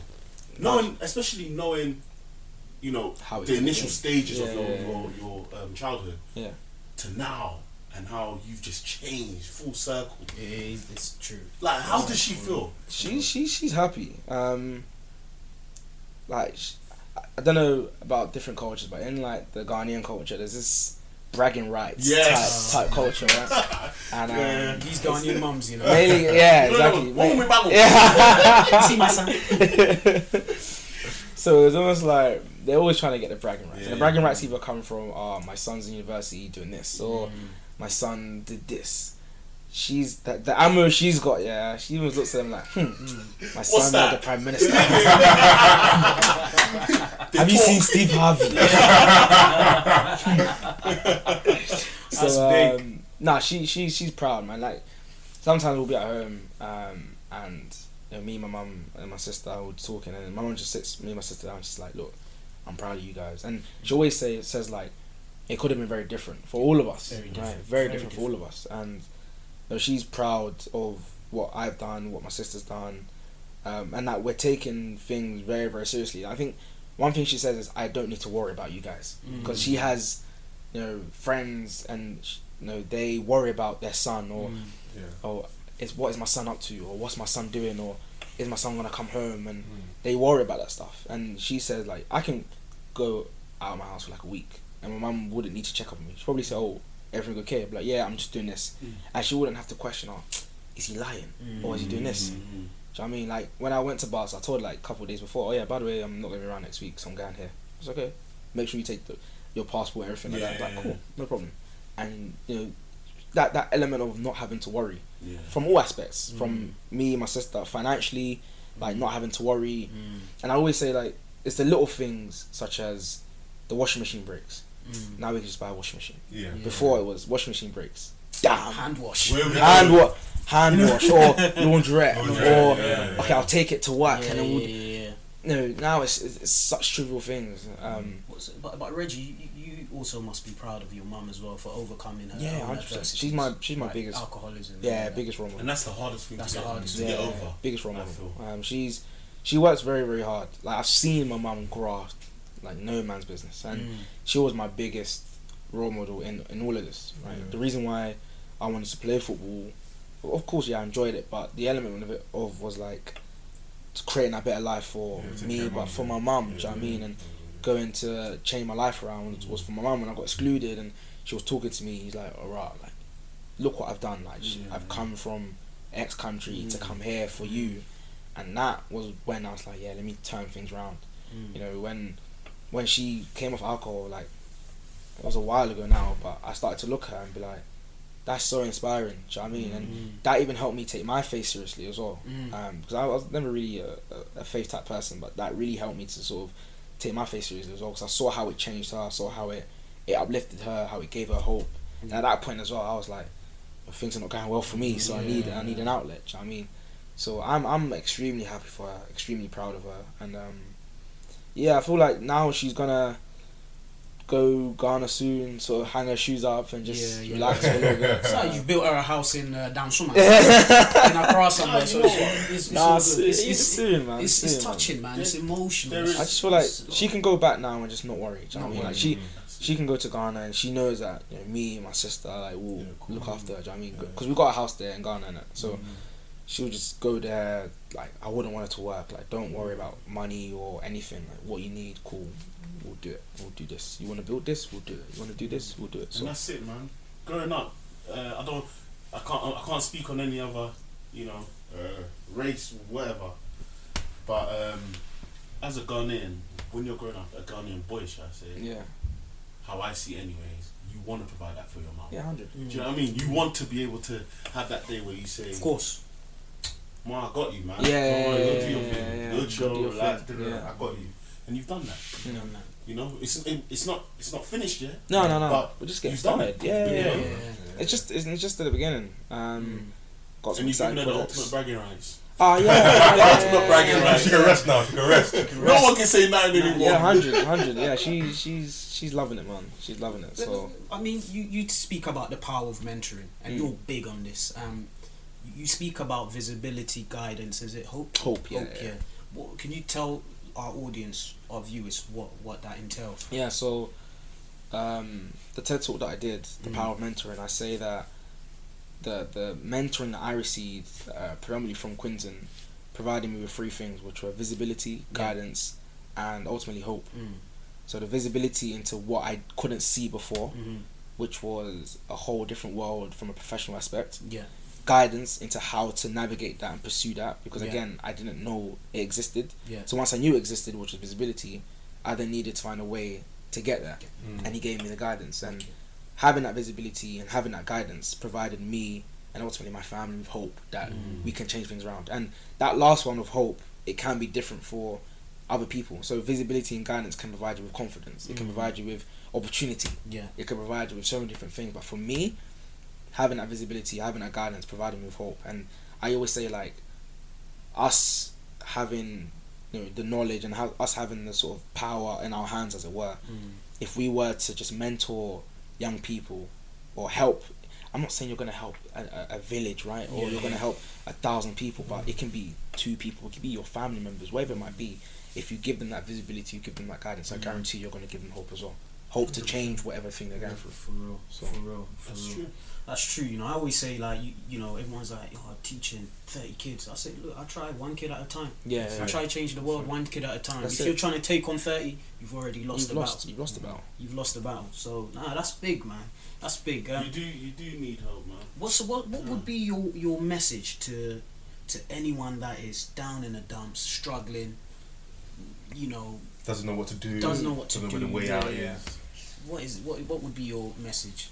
I always say that the hardest moments create the best stories, and the reason why I say that is because you sometimes need those turbulent times and those hardships and those times when you feel like you're down in the gutter or about to give up, to help you leverage the things that are going to come to you now. Because I wouldn't be sitting in front of you guys now if I didn't go through what I went through.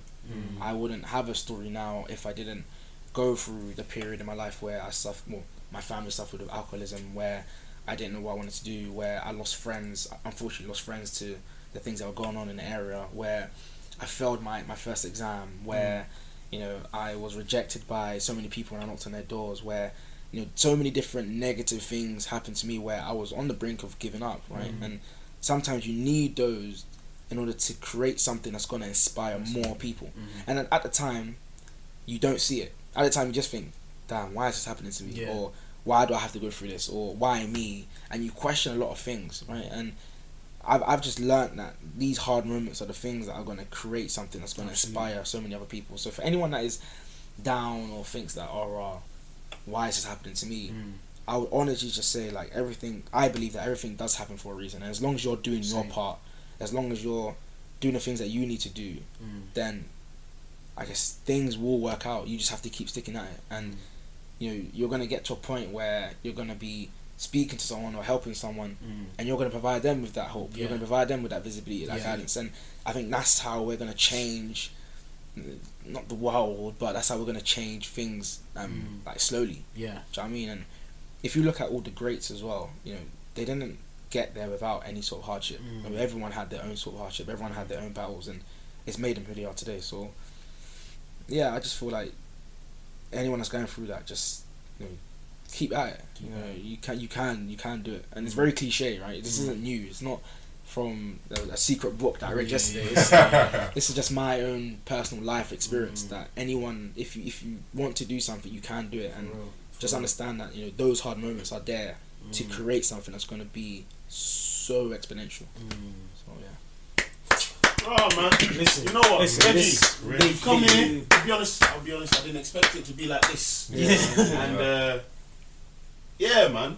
As I'm sure these little tell you as it's gone on, I've got quieter and quieter. I'm echoing what you're saying. It's true. You're an inspiration to pretty much everyone sitting on the chair. 100%. Some of the things you're saying has been it's true because it's true because we've all grown up in those areas. Do you know what I mean? And we've all thought of a way to get out. Absolutely. We've all been trying to engineer a way out.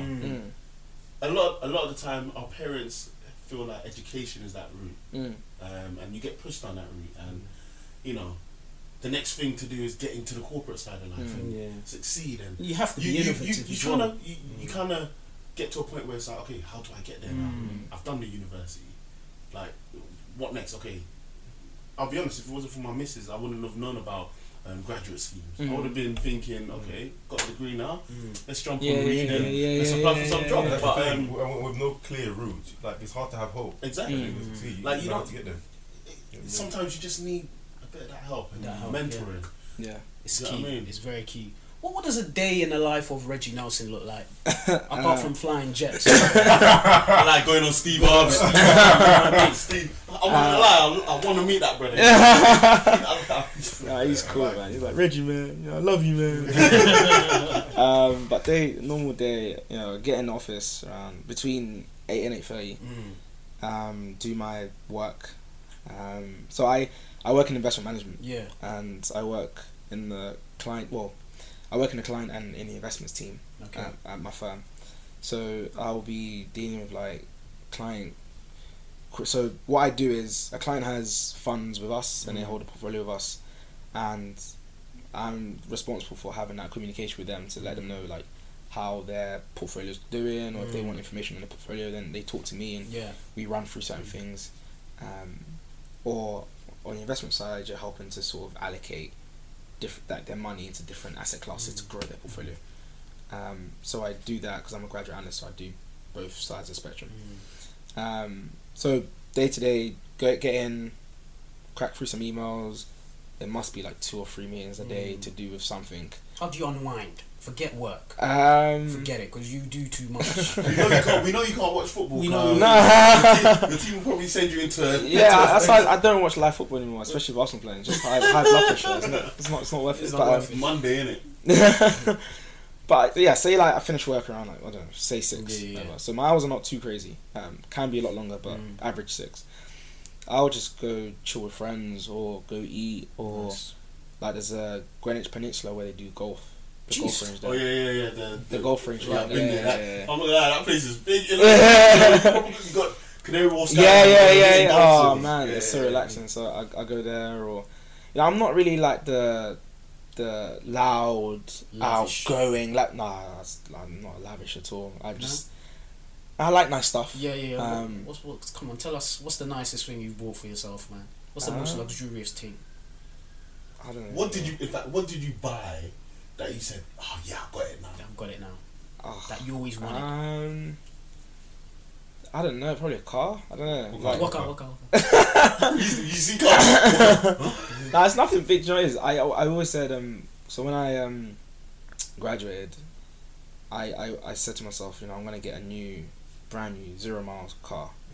Yeah. And I got the it's a Seat IB for tech. Yeah. The SR Sport version. Yeah. Look at Yeah. Before, as soon as you said that, go. I know what you're talking about. I started looking to him because like I had a CIB as a courtesy car. Yeah, and I think it was nice, innit? I thought I was such a different. That's why you were pushing me got to a nice get one. Yeah. You got a nice So, one. That's why you were pushing me to go get. You kept pushing me, get it. But that's nice, Yeah. So it was the 2017 one. Yeah, So nice. I grabbed that one, and then I was like, yeah, you know what, that's good, man. That's I it. got it. Do you know what I mean? Because I said to myself I was gonna get it, and I got it. And That's I've a dream got- as well. I want to buy like a 0 mile car. I want to buy one car brand new in my life. So do I. That's a goal, yeah. man. So next, I'm gonna get another one soon. Yeah. Which one? Jaguar E-Pace. Yes. I wanted I've heard that. I've heard a lot of good stuff about The that. SUV I've ones. heard a lot of good stuff about that. Because Yeah. I saw the F-Pace and I'm like, oh, that's nice. Yeah. But that's racked. Yeah. The E-Pace is just. You know what? So budget, me yeah. and my boy went to Jaguar the other day to check it out and stuff and get some quotations and that.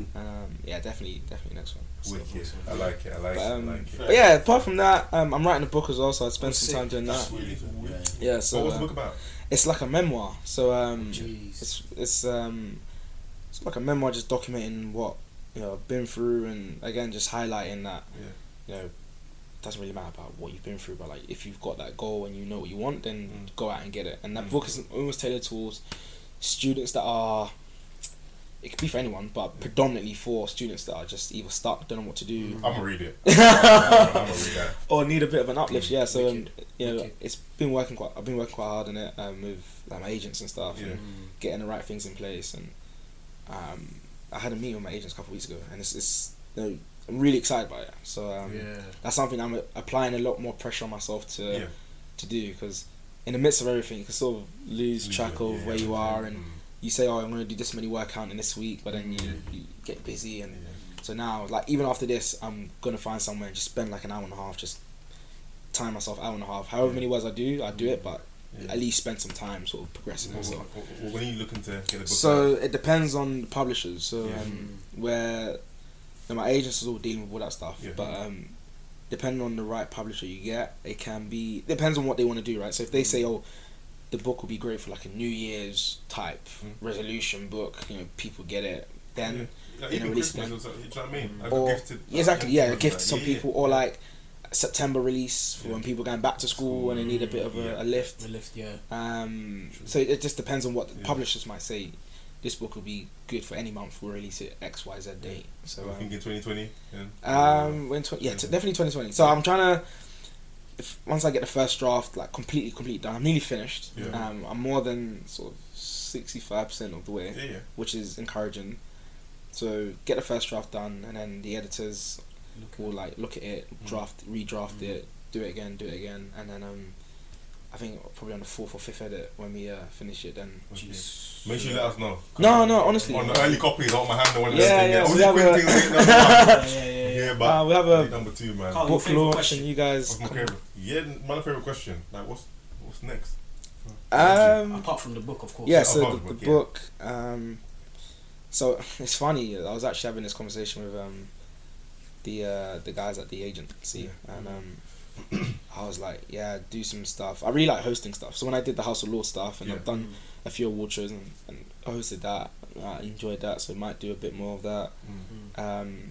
Traveling, so doing talks and stuff. I don't think that will ever die down, because it's just continuous inflow after inflow after inflow, and so I'll continue doing that. Obviously the book stuff. Try to do some stuff in policy as well. So the program that I did at Oxford was really helpful, and because it opened my sort of vision into life of politics and stuff like that. So I would want to get involved in policy sometime in the future. Obviously working in finance, so I want to progress in that as well. And with the initiative I'm doing with Quinton, so scale that to a grander level. What's it called again? Lincolnfield. So I don't know if it's .co.uk or .com. It's register.lincolnfield. I'll find out after. So that, and obviously continue doing the mentoring. That stuff will never stop. But Yeah, we'll see. big, We'll man. see. Yeah. There's a lot of making out people Listen, for you, we've just had the most insightful interview. Honestly. yeah. Probably in this whole experience that we've been doing the No, podcast. thank Honestly, you know Thank what? you so much. Next time these kids want to play knockdown ginger, wait, let them open the door and say, "Give me advice," rather than running away. Give me advice. Bring your pen and paper. Bring your pen and paper. That's it. Listen, Quinton. Not Quinton. Quinton. Reggie. You know what? He's about to go. Kept that name. I'm like, yo, Quinton, I knocked on your door. Gone to go away. Gone in as well. You know what I mean? Oh man. Listen, Reggie, shout out. thank you very much. It's been a man. pleasure, man. It's been an absolute pleasure.